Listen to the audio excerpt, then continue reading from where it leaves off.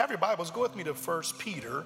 We're going to look at 2 Peter chapter 1. We're still talking about the art of being alone with God.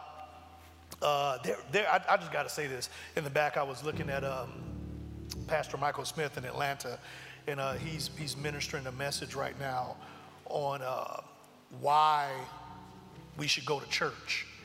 And man, I tell you what, you got to make sure you catch that. He was only halfway through it when I came out, but right now he was just talking about why people don't go to church sometimes, and he was specifically talking about church hurt.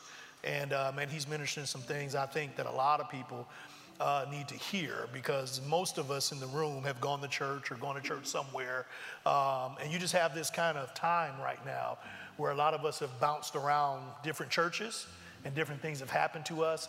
And many of us still need healing from things that have happened in the past. Amen. And we come into new churches like this church, and we still have some of that same pain and some of that same weight upon us. And so the moment something happens, we start having flashbacks. Amen.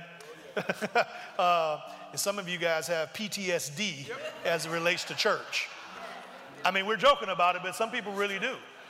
And the minute somebody's human in church, it freaks you out.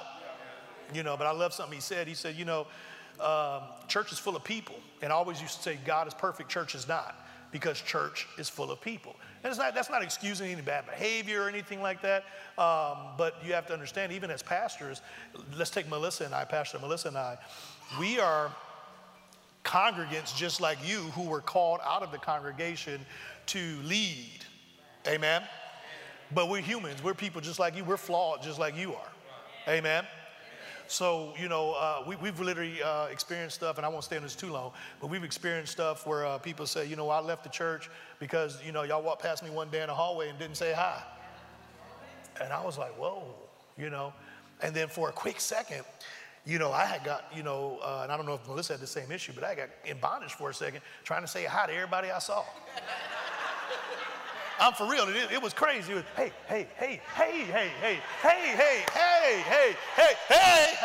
And it was ridiculous. And it was just like, this is nuts. I mean, who does that? You know what I'm saying? But that's what people, will think. And because of insecurities and things going on with them, they'll get upset if they don't get whatever they're trying to get. And it actually ties into what we're talking about. You're supposed to get all that from God.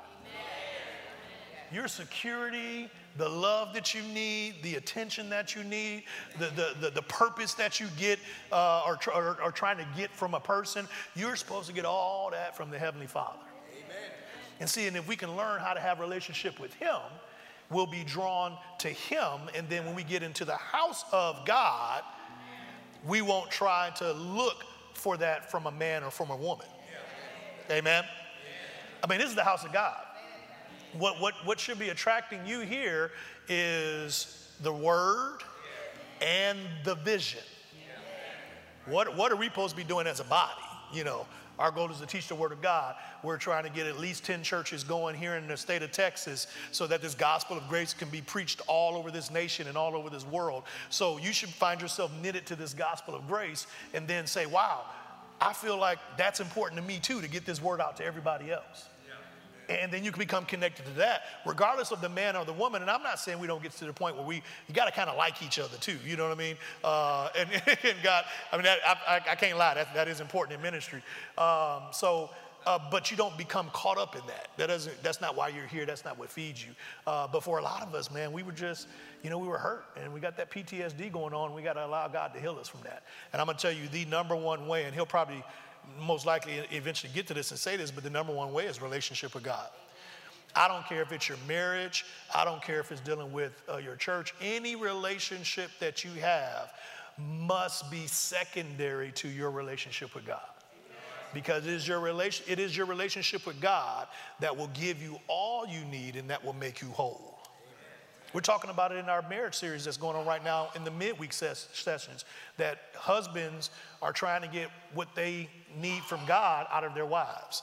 Wives are trying to get what they should be getting from God out of their husbands. He's not called to do that, honey. He's not going to ever be able to fulfill all of that. But no, that's not what they told me. They told me that he was supposed to be my knight in shining armor, and he was supposed to, be there for me all the time. And Well, how did that work out? He's a human. She's a human. And I'm not excusing bad behavior. Don't misunderstand what I'm saying. I'm saying you can't put pressure on something to get something out of it that's just not there. She's not your Savior. He's not your Savior. You have a Savior. His name is Jesus. Amen.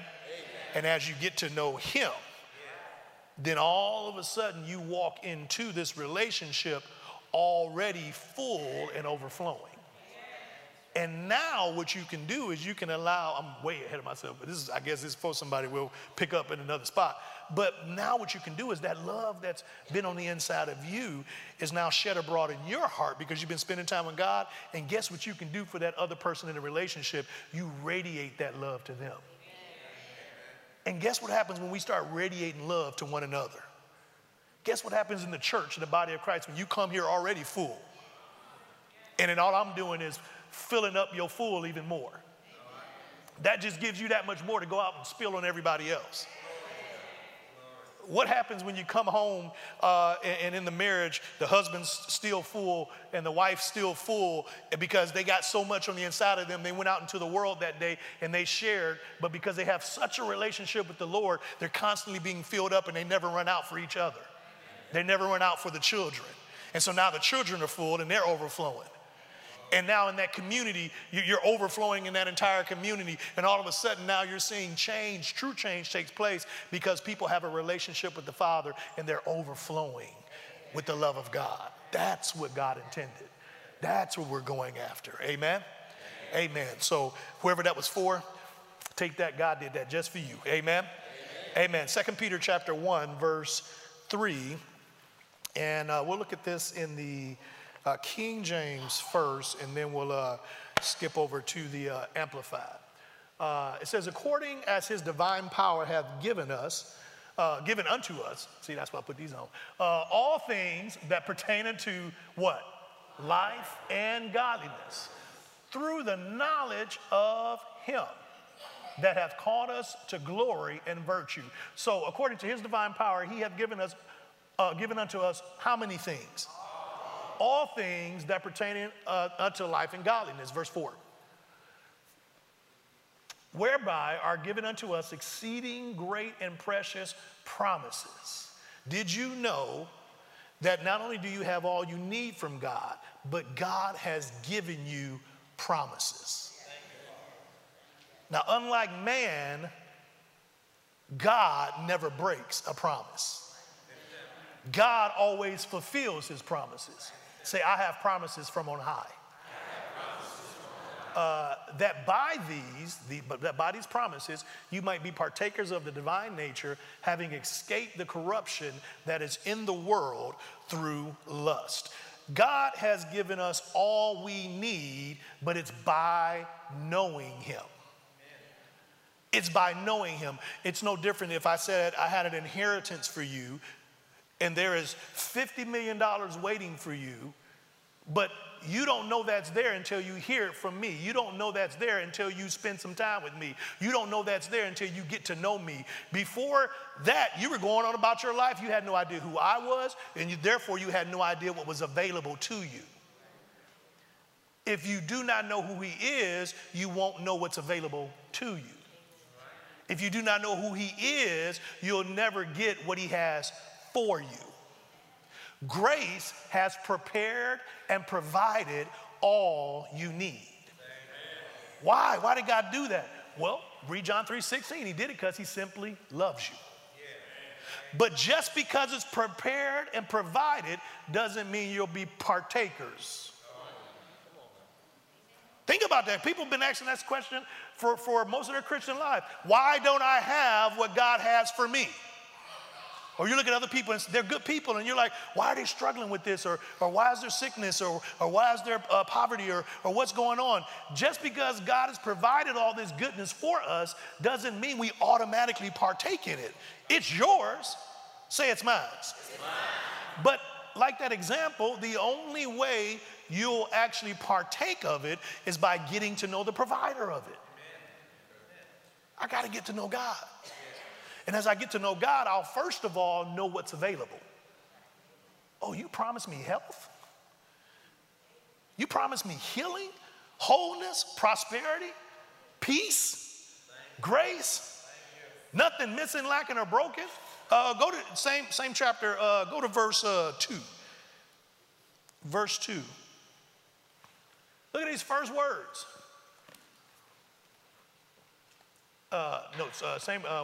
Chapter 1, verse 2. I want y'all to see this. Read those first 3 words. Now check this out. Grace, God's favor, unearned, unmerited. You don't deserve it, and you didn't earn it, but it's yours. And peace, wholeness, nothing missing, lacking, or broken. All this good stuff. First of all, I need you to see that 1, 2, 3, 5th word. He said be multiplied. You can only multiply when something's already there. So you got grace and peace if you got Jesus. But he said you could have a greater measure of it. He said it could be actually multiplied unto you. How? Through the knowledge of God. I got favor. I got shalom. But I can have more. Lord, I want more of you. Get to know me. Lord, I want to spend, I want more of your anointing. I want more. Get to know me. How do I get to know him? Spend time with him. I was talking to somebody today, and we were talking about this very practically. And he was saying, how do I get to know God? I know you're saying get to know God by reading more of my word and spending more time with my Bible. He was like, but how do I practically do that? If that's you and you have that question in this place, let me just tell you how I do it. What I first of all do is I go to God just in prayer. I just go talk to him. Amen. Not a petition prayer. Do you understand what I'm saying? I just go and say, good morning, Dad. Can we talk for a minute? Lord, I want to praise your name. No, I'm just playing. Some of y'all get the Tevin Campbell thing. Some of y'all get it later. But literally, I just go to him and I just say, Lord, I just want to talk. Good morning. And he'll just start talking to me. God just wants relationship with you. And then as he begins to talk to me, he begins to share with me things that are going on in my life, or things that are to come, or things that are happening. And as I get topics and subjects from him that we're working on, or that he's encouraging me on, then I go to the word to further hear from him on that specific thing.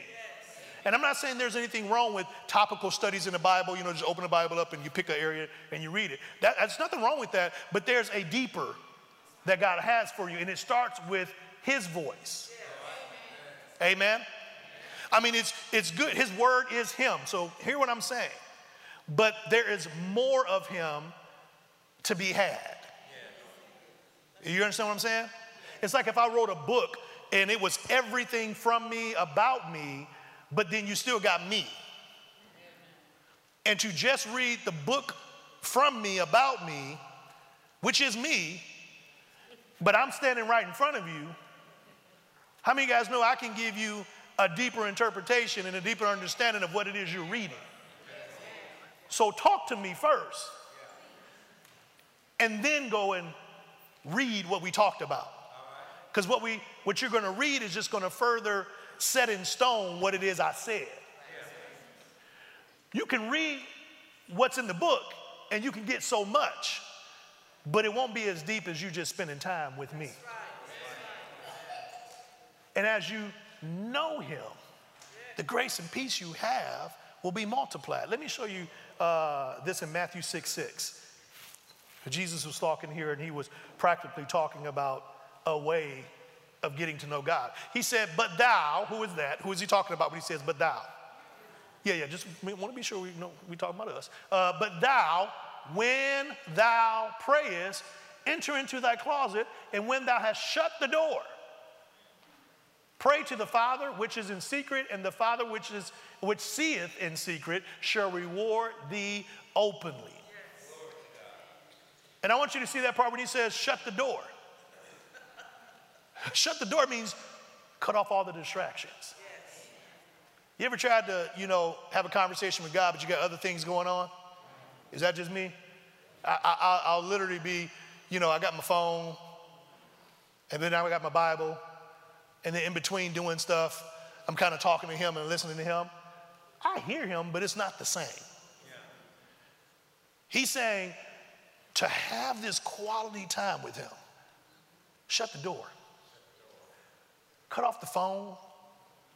Cut off the TV. What is it? Notifications.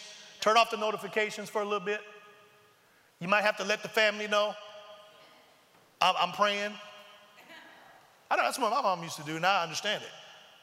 Don't y'all bother me. I'm praying. Unless somebody bleeding, do not knock on this door. But I understand it now, because what she was doing, she was setting the stage of her secret place. And it wasn't about her not caring about us or for us. It was about how much she cared and valued that time. We have to bring value back to spending time with God. We have to understand that a Facebook post and reading it and getting a quicken off of that is not going to get you where you need to be at for spending time with him. We have to understand that a 3 or 4 minute clip from somebody, while awesome, it is not designed to become your relational time with God. Amen. Amen. While powerful, some of us are literally feeding off of those quick nugget minutes, that are out there right now, and we're eating them up, and they're so powerful, it is tricking you like a Snickers bar. It's making you think that you're full and you're whole, but you're not, because you're eating this amazing soundbite all the time, and it's like, whoa, that's amazing what that pastor said. That's amazing what that preacher said. That's amazing what that minister said. And while you have these amazing moments, you have no depth of understanding, because you haven't spent relational time with him. But you can quote a bunch of neat sayings based on the word. God never intended for those things to be your main source. Those things are supposed to be a blessing, and those things are supposed to draw people into the body of Christ. Those things are supposed to help people who need a quick answer in the time of need from God, but they are not supposed to be what fills us up. What's supposed to fill you up, number one, is time alone with the Father. Now, see, many people thought I was about to say coming to church. That's number two. I said that's number two.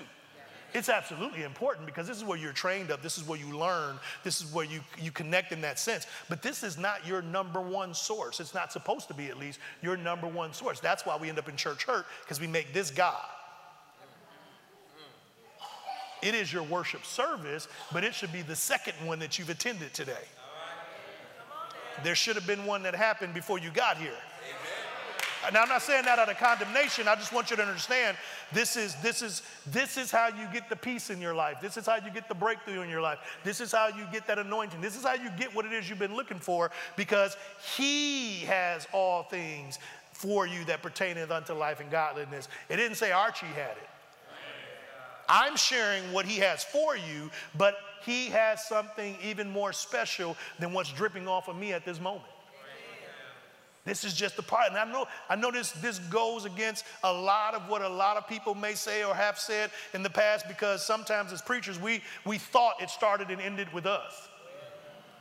But can I just be honest with y'all? I've always had a problem with that. Because it looked like, and no offense to the Catholic Church, I just want to preface that by saying this, but to me it looked like a new form of that. That you had to have this person who would read you the word, interpret it for you, and then absolve you of all of whatever your sins are. But I read about a Jesus who is the word, who's on the inside of you, who's already absolved you of all your sins, past, present, and future. And my goal is just to tell you about him so that you can get to know him. Not spoon feed you just enough to where you got to come back and get more and more and more from me. No, we secure around here at World Changers. If it's one of you or if it's 10,000 of you, we're just going to give you the word so that you can get to know your Father. Because we understand that all that you need is in his presence. I said all that you need is in his presence. That's where it's at. And to be in his presence, or to get into his presence, is not difficult. Let's just talk about this really practical. This is, I guess, a very practical message. Let's talk about this. Where does God live? So where is his presence? So how do you get in his presence? There it is. You're there. The biggest trick is making you think you're out of the presence of God. The only thing that takes you out of the presence of God is believing you're not there. But I don't feel it. Well, thank God it's not going by he don't go by your feelings. Because I could have sworn he said, I never leave you. If he said he never leave you, then where is he at? Wait a minute, but I was taught I had to do 17 things to get into his presence, and then I felt something, my hair started raising up on my arms, and then I knew, no, what that is, we got to be careful you're not conjuring stuff, because I got to do these things. That sounds a little bit like witchcraft. I got to do this and do that, and say this and say that, and then the presence appears. You might want to make sure that's God appearing, because the last I checked, he's here. And so literally, I find myself at any point in time, I'm in his presence right now. Amen. I was hanging out with some of you guys in the lobby. I was in his presence then. His presence is always there. The question is are you aware of his presence? Because what we do sometimes, don't take this as condemnation, okay? There's no condemnation, Romans 8:1, to those who are in Christ Jesus. Amen. Who walk not after the spirit, but after the flesh. So hear what I'm saying through those lenses, or with those ears on. He's always there, and we're always in his presence, but sometimes what we've done in our religious thinking is we will cut him off in our minds. Because I got something I want to say, something I want to do, something I want to see, something I want to hear, something even I want to taste, glory to God, that may not be what he wants me to have. Somebody say carnal. Going by my five senses. When I want to go by my five senses, I am cutting him off and about to turn me on. Amen. And so we think he left. No, he's right there. He's right there. Now you've left him, but he sure ain't left you. See, that's what happened to Adam and Eve. When he said, where are you? He didn't leave. But when they got in unbelief and they got in their carnal senses, literally, they walked away from his presence. But what did he do? He came after them. You think you're going to get away from God, but he's coming looking for you. In your carnality, in your sin, in your disobedience, he's still showing up saying, where are you?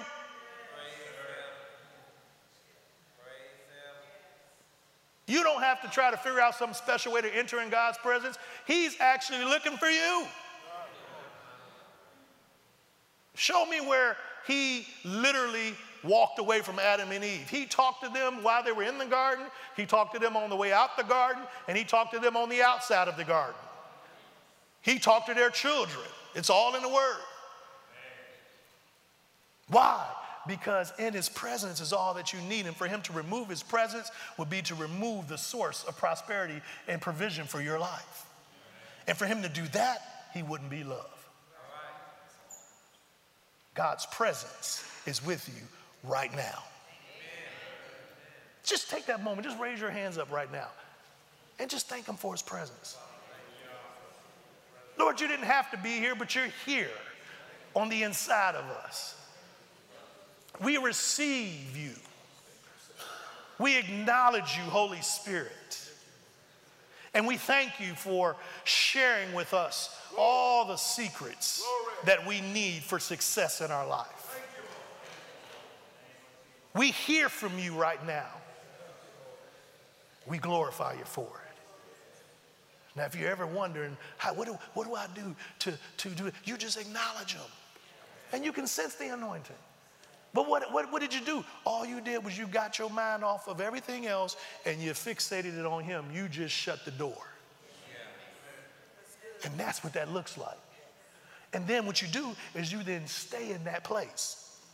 You hang out in the room with him now. And you just say, okay, now, Lord, what do you have for me today?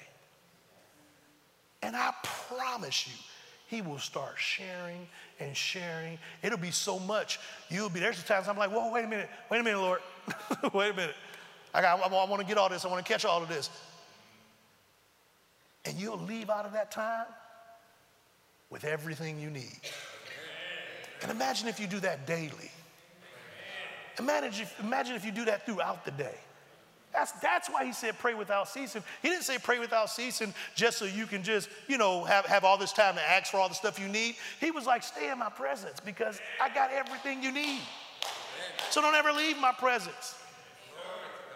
How do I leave his presence? By no longer acknowledging him that he's there. By starting to believe in what's going on around you in your five senses more than what the Holy Spirit is saying. So where's God? And where are you? In him, in his presence. Amen. So as I'm in his presence and spending time with in his presence, I get to know the person of God more. And as I get to know the person of God more, I'll begin to believe his promises. How many of you guys know that God is true? How many of you guys know that God doesn't lie? Now, how many of us have struggled, though, to believe his promise? You see what I'm saying? Now, think about that practically. I mean, it could be healing. It could be prosperity. It could be, believing God for a mate or a spouse.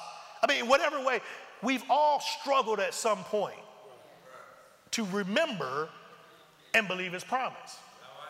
I found that the solution to that was getting to know him. As I started studying 1 John 4 especially, but 1 John in general, but 1 John 4 especially, and began to read about God is love, and then I began to meditate on what love meant and what love is, and I began to see that he was absolutely in love with me, and that his love never failed, and that this was agape love, which meant it had no condition on it. And I began to study about what was meant by condition, and being married for 22, going on 23 years now, I got a good understanding of me being conditional sometimes with Melissa. Now, we don't want to admit this, that's why I'm using me. But there were times earlier on in our marriage where it's, I'll talk to you right if you talk to me right. You see what I'm saying? Condition is an if-then statement. If you get me water over a period of time, then when you ask me for something, I'll do it for you. But if you don't do that, then you dare not come and ask me to do that, because now that is a double standard. Well, that's not how God operates. He says, if you never do it perfect, I'm still going to love you. All you got to do is accept my love. Now, here's the good news. If you accept him, also known as salvation, if you believe him, he goes to work on the inside of you, starts changing your want-tos and your desires and all of that, and you find yourself doing exactly what he wanted in the first place. That's how you change. But his love is unconditional, and while you're still in the process, while you're still in progress, he is loving you unconditionally. And when I started meditating on that, I started understanding that, wait a minute, so if you're loving me unconditionally, if I'm under a new covenant, which is the covenant of grace, that has taken me out of the conditional covenant of the law, then sickness has no reason to be in my life other than to try to get me to stop believing you. I started using this term that anything that's not of God is then in my life illegally. Because the new law that I live under, the new covenant of grace that I'm under, says I'm free, I'm healed, I'm delivered, I'm whole. I have nothing missing, lacking, or broken. And this gift came from God, who is love, who has given this to me with no condition.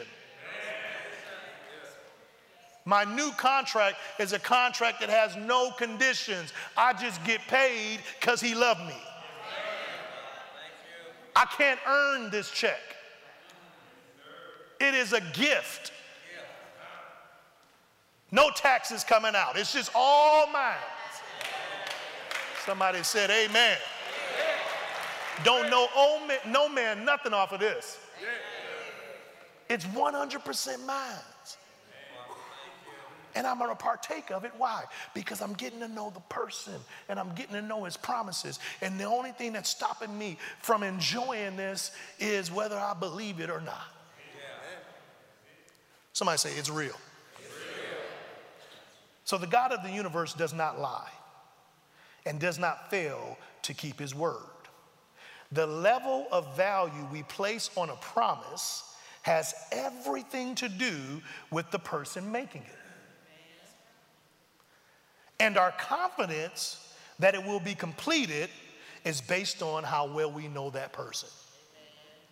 I'll say that again. The level of value we place on a promise has everything to do with the person making it. And our confidence that it will be completed is based on how much we know the person making it. So God is not a man that he should lie. A promise from God is a tangible gift. A promise from God is literally eternal currency. You know that it's going to pay. Amen? Here's a few of the promises of God. Number one, eternity in his family. Eternity in his family. God's not kicking you out. Oh, he know what you did. He was there. But he's not kicking you out. Can you think about that for a second? God was there when you did it, and he still loves you. God was there when you just did it. And he said, I love them. They're forgiven. That messes with some people, religion. Because they say, but no, there's a price to pay. You're absolutely right. There was a price to pay, but Jesus paid it all. Oh, that sin doesn't just go freely, but his blood. That's what you just took. His blood paid the price. It cost him his life. And the more you start meditating on that and understanding that, the less you will sin, trust me, because you'll start saying, I do not want to make this sacrifice one that was made in vain. I could keep sinning, but I have a hard time seeing somebody who just keeps sinning thinking about the blood. It's like a kid that just tears up every car you give them and you just keep buying them a new one. There's something wrong with that kid. They don't value. Do you value the blood? Do you value the sacrifice? Well, then what will happen is you'll submit your will to the will of God and begin to allow him to change you on the inside, because there is a price to pay for what you're doing. But here's the good news. You don't have to pay it. That's what grace is. See, we say unmerited, unearned favor, and we just kind of gloss over. But when you stop and really start thinking about it, it'll break you down. It'll make a thug cry. You'll be sitting there like, oh my goodness, he is there when I do it. And Jesus has prepaid the price. I mean, because if he hadn't, that means he's going on the cross over and over and over again for every one of your sins. Please show me that scripture. Last I checked, it said once and for all. I'm forgiven. He loves me. And as you get to know that God, because that's the true God, then falling in love with him becomes very, very easy. Coming into his presence becomes very, very easy. I'm convinced most people don't want to go into the presence of God because they think they're going to be punished. They think they're going to get in trouble. They think they're not hearing from him because he's mad at them, and that is a lie straight from the pit of hell. God loves you, he has forgiven you, and he is literally looking for you.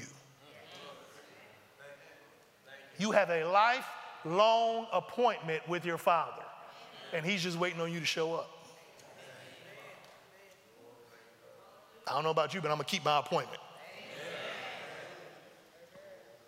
Another promise from God is an end to our suffering. Jesus took on all suffering so that you and I never have to. Say, I am free from all suffering. In Jesus' name. He also promises you transformation by the power of his Holy Spirit. You thought it was you that was going to have to do the changing. And we've learned, and we're going to look at some of it here in a minute, that it's God who's working on the inside of you to change you. Man, that set me so free when I read that.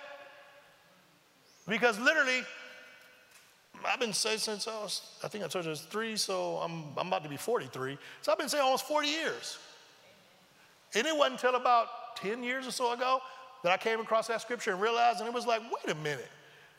I've been trying to change myself, but it took the ministry of the gospel of grace for me to understand how to see those scriptures correctly. And I'm like, why don't I just get to know him who has the power to change me and let him work on me from the inside out?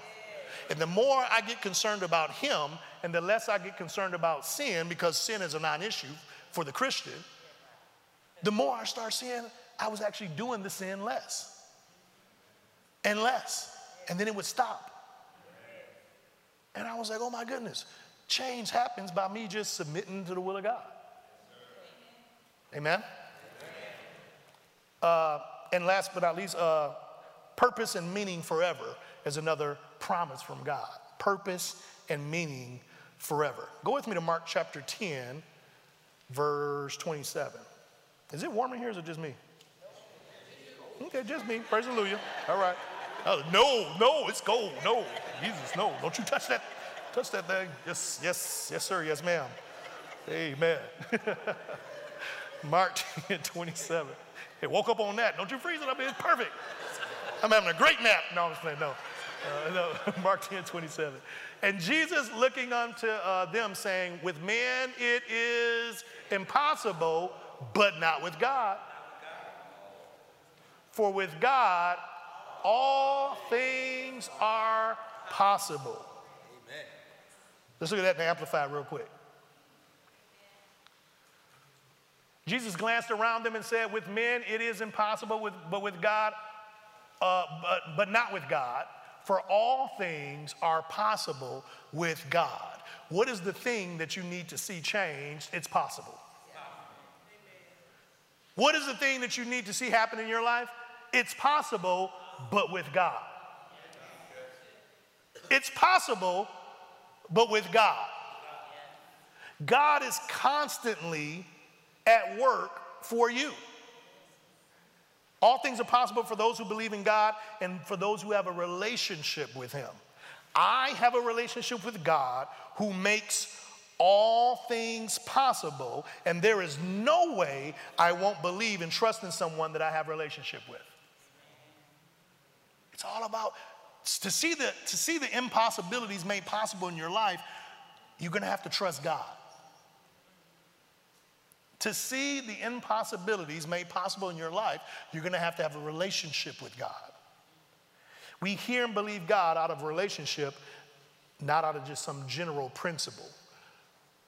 Yeah, God can make all things possible, but now as you get in a relationship with him, he'll show you how. I said he'll show you how. Amen. Go to Hebrews 4:16. See, the question that I want you to answer by the time you leave out of here today is, do I trust God? And I want your answer to be yes. Yes, I know him and I know of him well enough that I believe him. And if I believe him, whatever he says, I accept as true in my life. Hebrews 4:16. Go back to the, well, you can leave it here. Let us then fearlessly, somebody say fearlessly. And confidently. And boldly. Fearlessly, without doubt. Confidently, not with being timid. What makes us timid? Sometimes guilt and fear. Guilt and condemnation.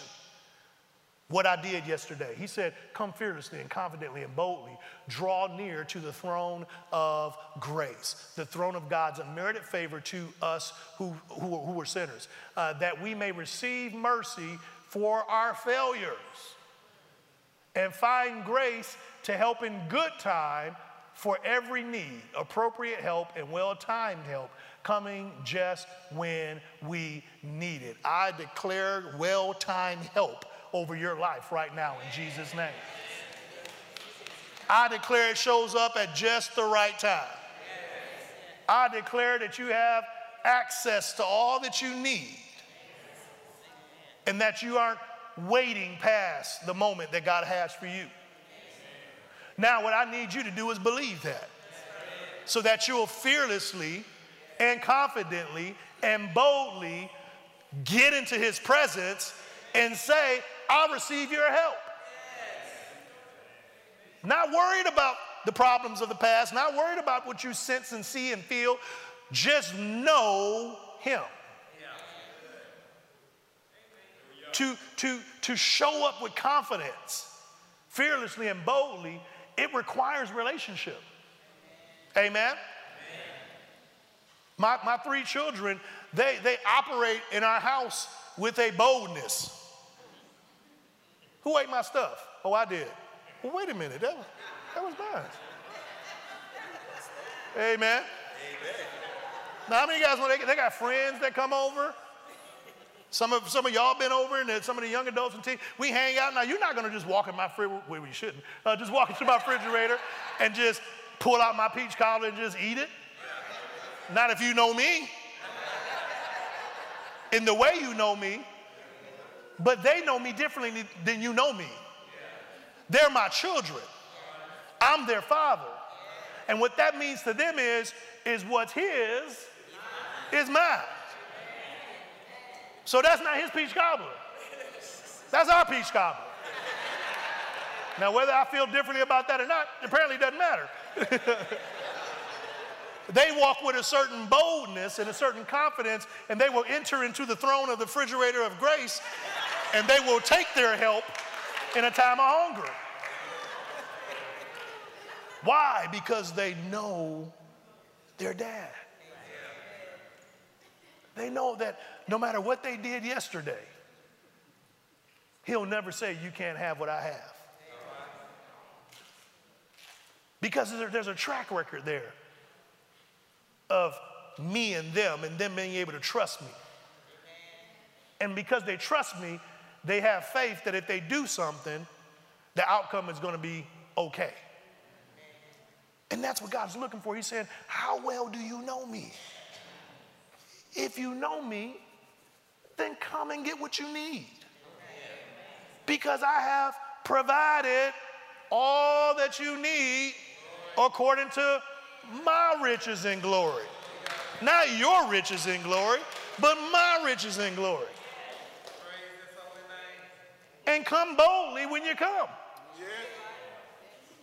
I'll never forget, I went to Dr. Dollar right before we started this church, and Melissa and I had, we had to move from Houston to here, and it cost a certain amount of money to move, and we did all our calculations and everything, but then we found out the house we were going to stay at wasn't going to be available, so we were going to have to stay in a hotel for another, I think it was like 3 weeks or something like that.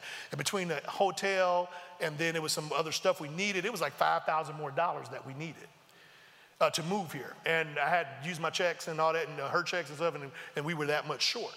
And then also we needed another computer, because back then we used to watch the Dome live, and I was gonna have to use my work computer to stream the service. And then what I had wasn't quite working right. But Dr. Dollar had already signed off on the budget. And yeah, some of y'all laugh because you already know. It's like, you don't wanna go back and then be like, hey, I need 5 Gs more and a computer.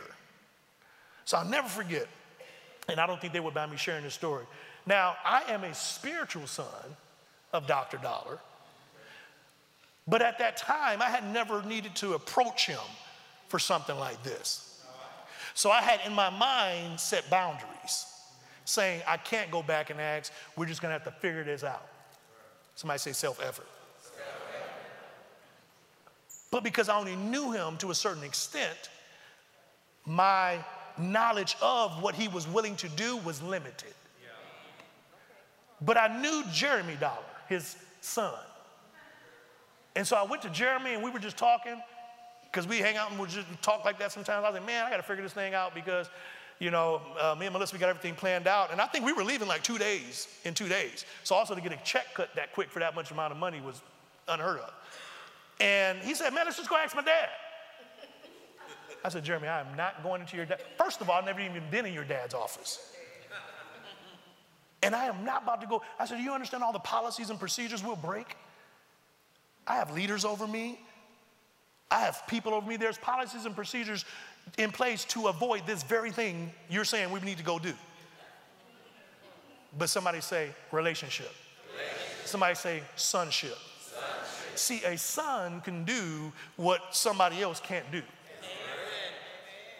When there's an intimate relationship with the one who makes the policies, with the one who makes the laws, with the one who makes the rules, all of a sudden, they no longer apply to you. And in this moment, I came out of being just an employee to I'm riding with the son now. And because I'm riding with the son, what everybody else got to do don't apply to me no more. So I walked into the throne room of grace of Creflo Dollar's office so humbly. I kid you, I was literally walking like this. And I walked in, and Dr. Dollar being Dr. Dollar, I knew he was messing with me. He's sitting, and he got a glass like this. And he's sitting looking at some papers like this.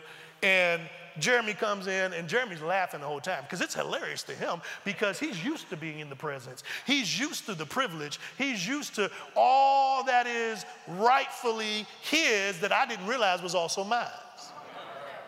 So to him, it is a joyous occasion because he's seeing a new son stepping into sonship.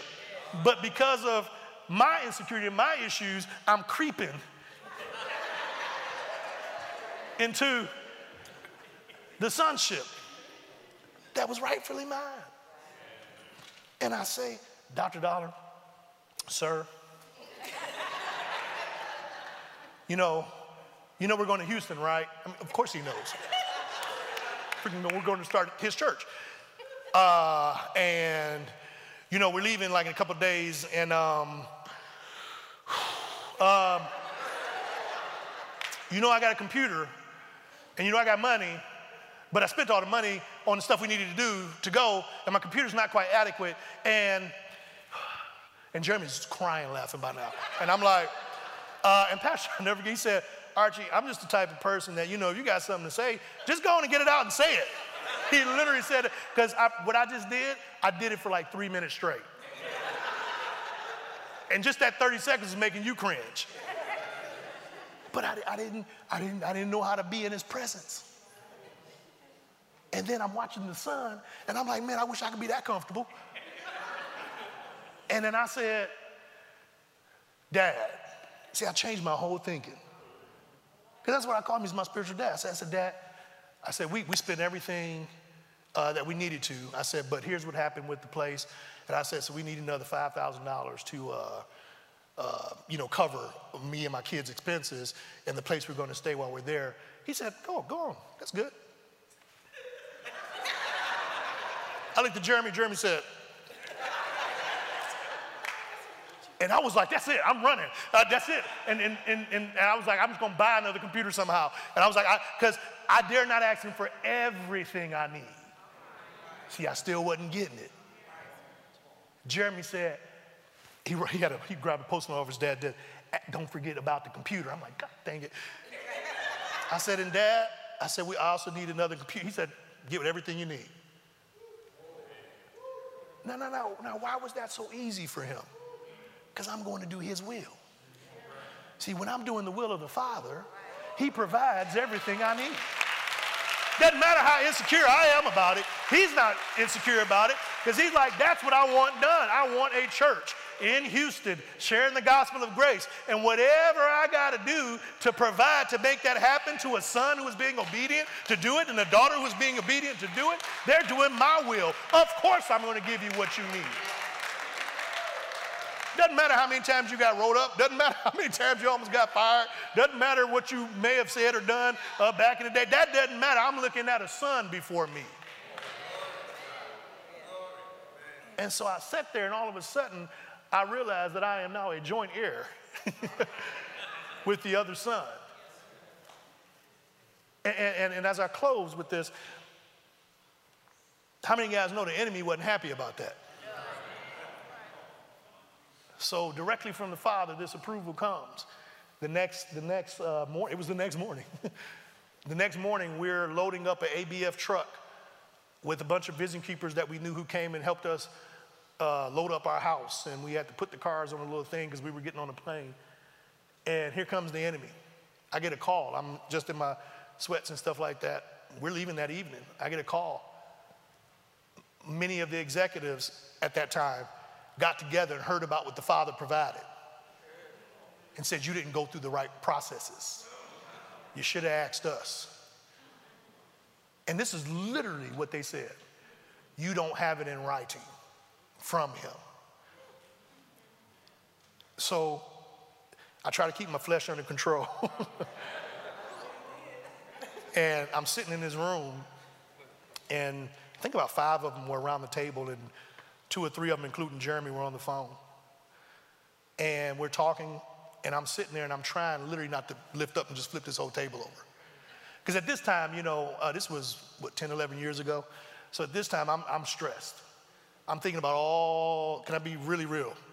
All the crap that I've gone through trying to serve people and being a nice guy and the youngest guy and trying to earn and prove and this, that, and the other. And then I'm going here for us. Not for us, but for us.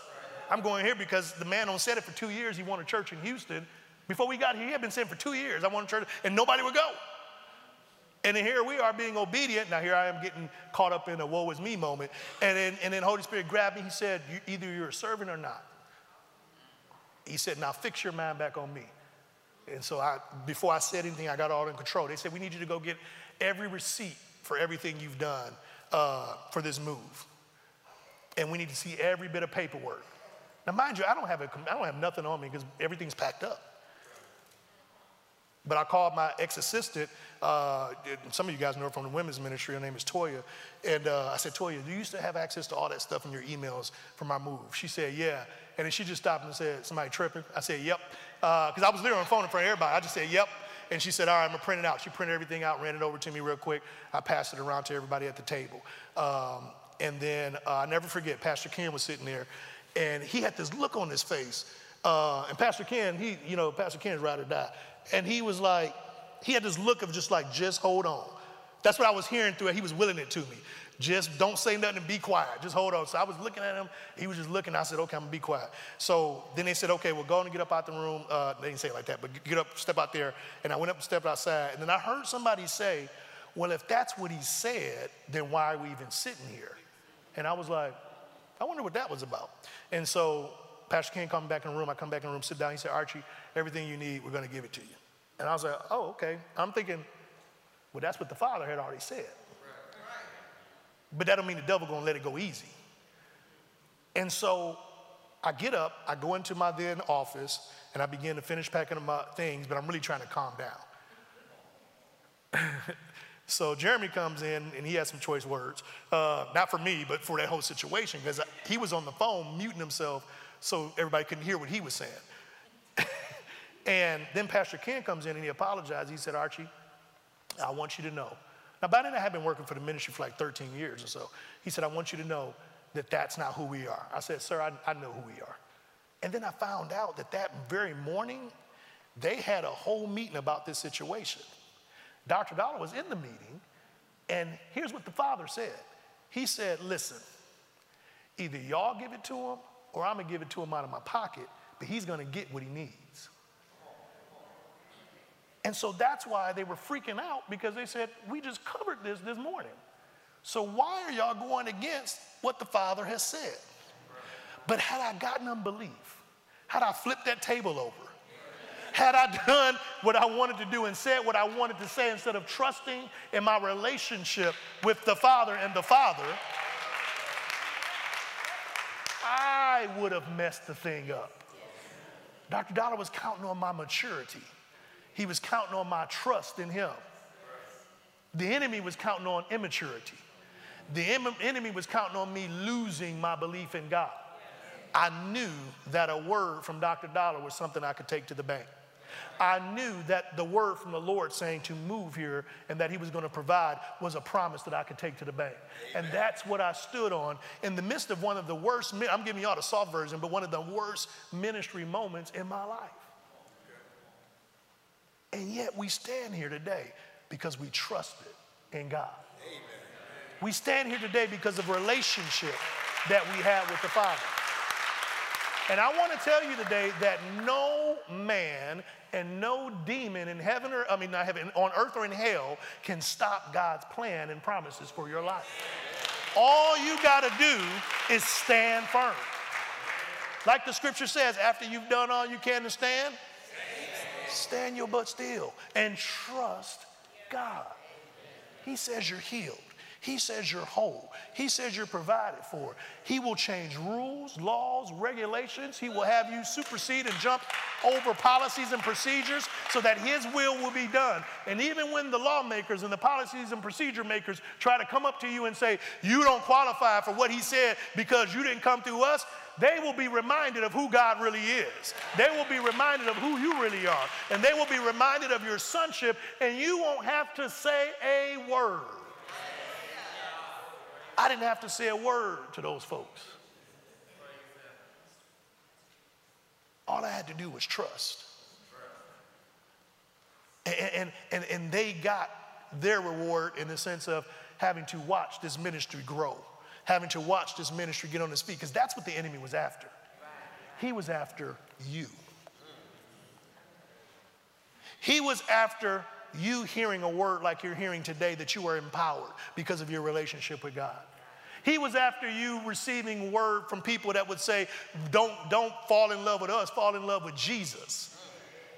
He wanted you stuck in whatever you would have been stuck in, but God had greater plans for your life. And you're a part of a ministry that loves you and that cares for you and that will go to bat for you and that will literally die for you. And we don't take that lightly. God has entrusted you to us, and we want you to know that we're trusting the Father with everything that concerns you. So I declare, for whomever needs this, rules, laws, policies, regulations, what the doctors say, what the counselors say, what the bank says, none of that will stop God's will and his promises for your life. I declare supernatural increase, change of status, promotion, restoration in every area of your life. I declare that as you get to know the Father more and more and more, your trust in his ability in your life will not be shaken. I declare that you are fixed right now by the source, your river, who is Jesus. And I thank and praise God right now for the victory that you will continue to experience every day of your life. All is well with you. In Jesus' name. Come on, give God a hand clap of praise for that.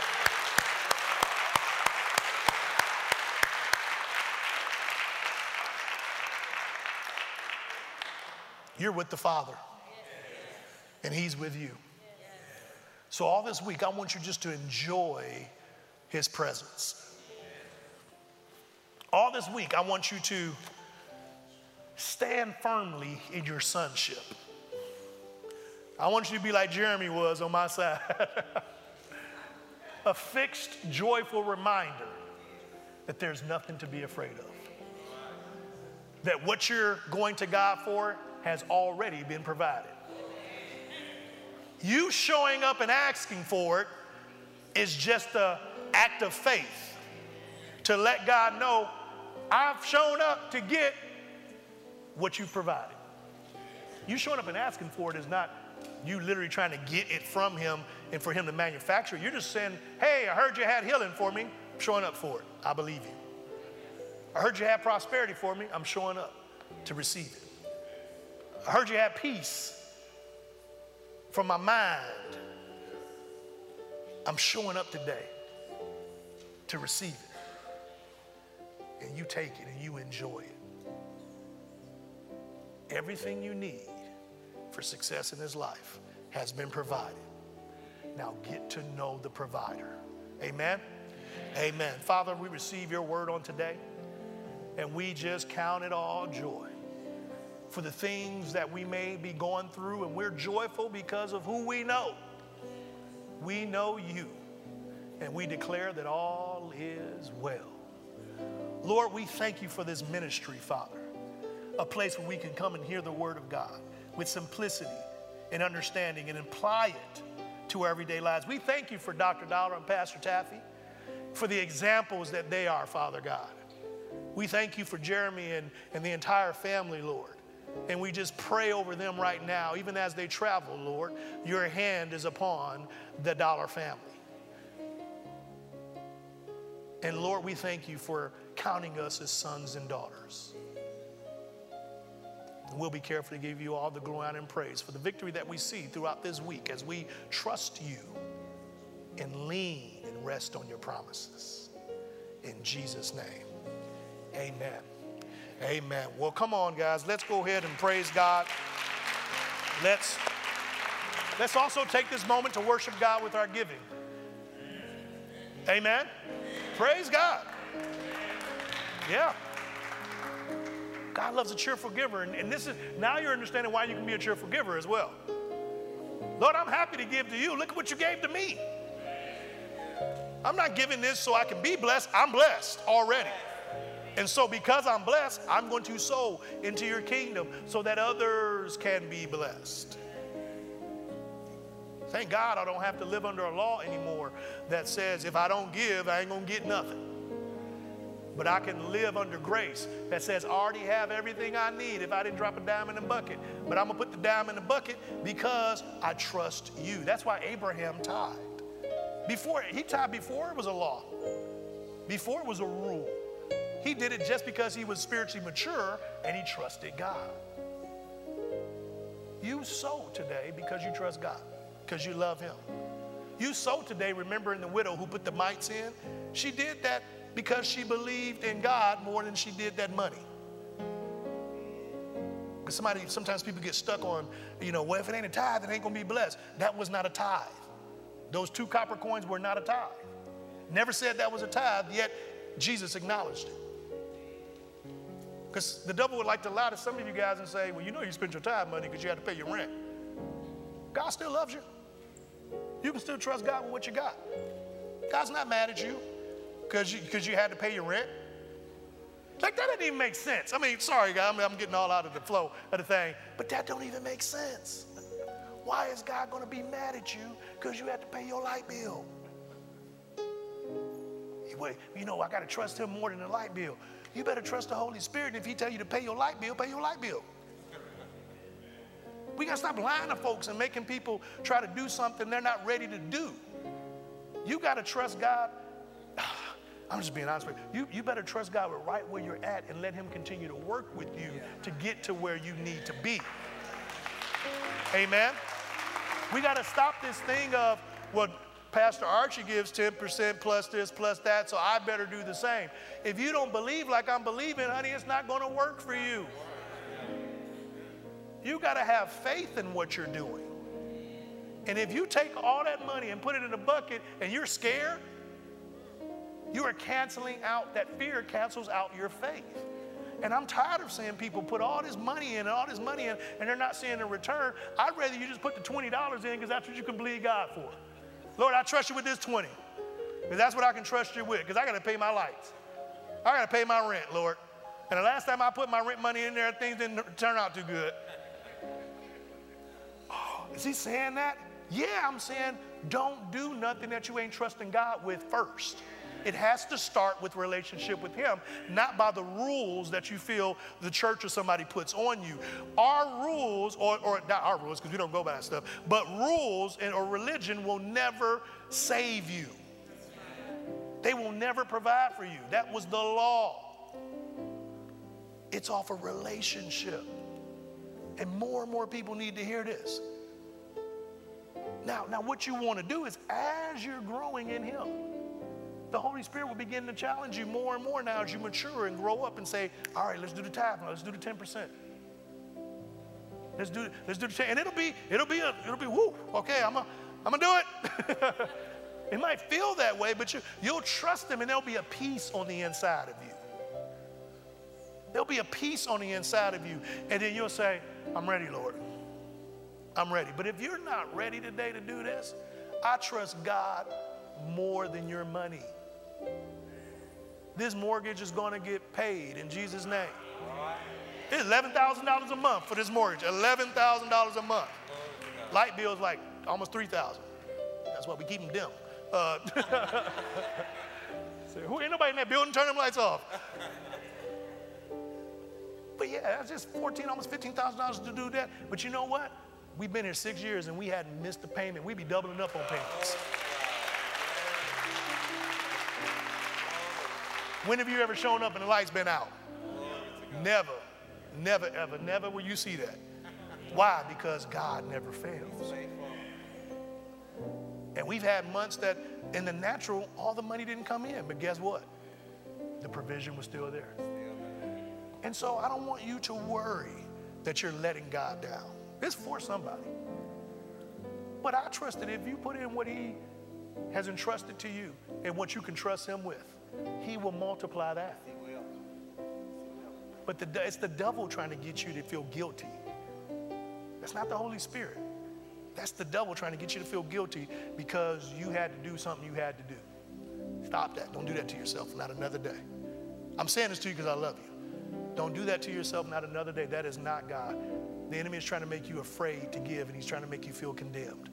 There's no condemnation to those who are in Christ Jesus. So when we sow today, we're going to sow trusting God with whatever it is that we have. Somebody says, well, I don't know if I ever heard. Listen to Dr. Dollar right now. His teaching is adjusted on this very same thing. At the end, none of our churches are just coming hard with this, if you don't this, you did that. Anytime there's an if then, that's a condition. Oh, that's why I had to go longer. He's trying to save some of y'all from that rain. But I want you to trust him today. Amen. Can you do that with me? Can you trust him? And then after this offering, can you then continue to trust and spend time with the Holy Spirit and let him mature you to give to the point? Now, my heart is that we all become tithers. But I'm going to pray for you. Because some of this becoming a tither is going to have to do with your money management. I'm going to be honest. I can't tithe if I don't have a budget. I got to make sure that I know because that's what happened to us. Tithing every now and then, most of the time, And I fooled around and made a budget and found out we had more than enough to tithe. As most of us do. But sometimes we just got to slow down and say, Lord, let me just get 2 months ahead of myself. Let me make a budget so I can prepare myself for this. All my financial people said, yeah. So some of you might have to do that practically. And by the way, if you need help with that, come and talk to us. We got classes just for that. We got accountants and folks that know money, Craig and Tangela and Cheryl. All these guys, they do this stuff for a living. And they can help you. And that's what the church is supposed to do. Amen? Amen. Okay, let me get off of that. Father, thank you right now for the seed that we're sowing. We thank you, Father God, be it if it's by text or in an envelope, it's blessed. And so we declare and decree, and we put the seed into the ground, and we thank you that all is well. In Jesus' name, amen. Amen. Ushers, you may serve the people, and as they're doing that, if you would like prayer for salvation, baptism of the Holy Spirit, or if you would like to join the church, then come on down here to the front. We want to pray with and for you. But also, if this message has pricked something in your heart and you just need prayer for something else, I'm going to ask everybody to stand to your feet right now. And if that's you, salvation, baptism of the Holy Spirit, to join the church, or there's something else on your heart that this message has spoke to in you and you want prayer for something, then I want you to come down here to the front. I want to make sure you get everything that you need before you leave this place. So here's what I want everybody to do. I want you to turn to your left, right, front, and behind. Ask those individuals if they need prayer for any of that stuff. If they would say yes, then help them come down to the front. Let's turn around and minister to each other right now. Amen.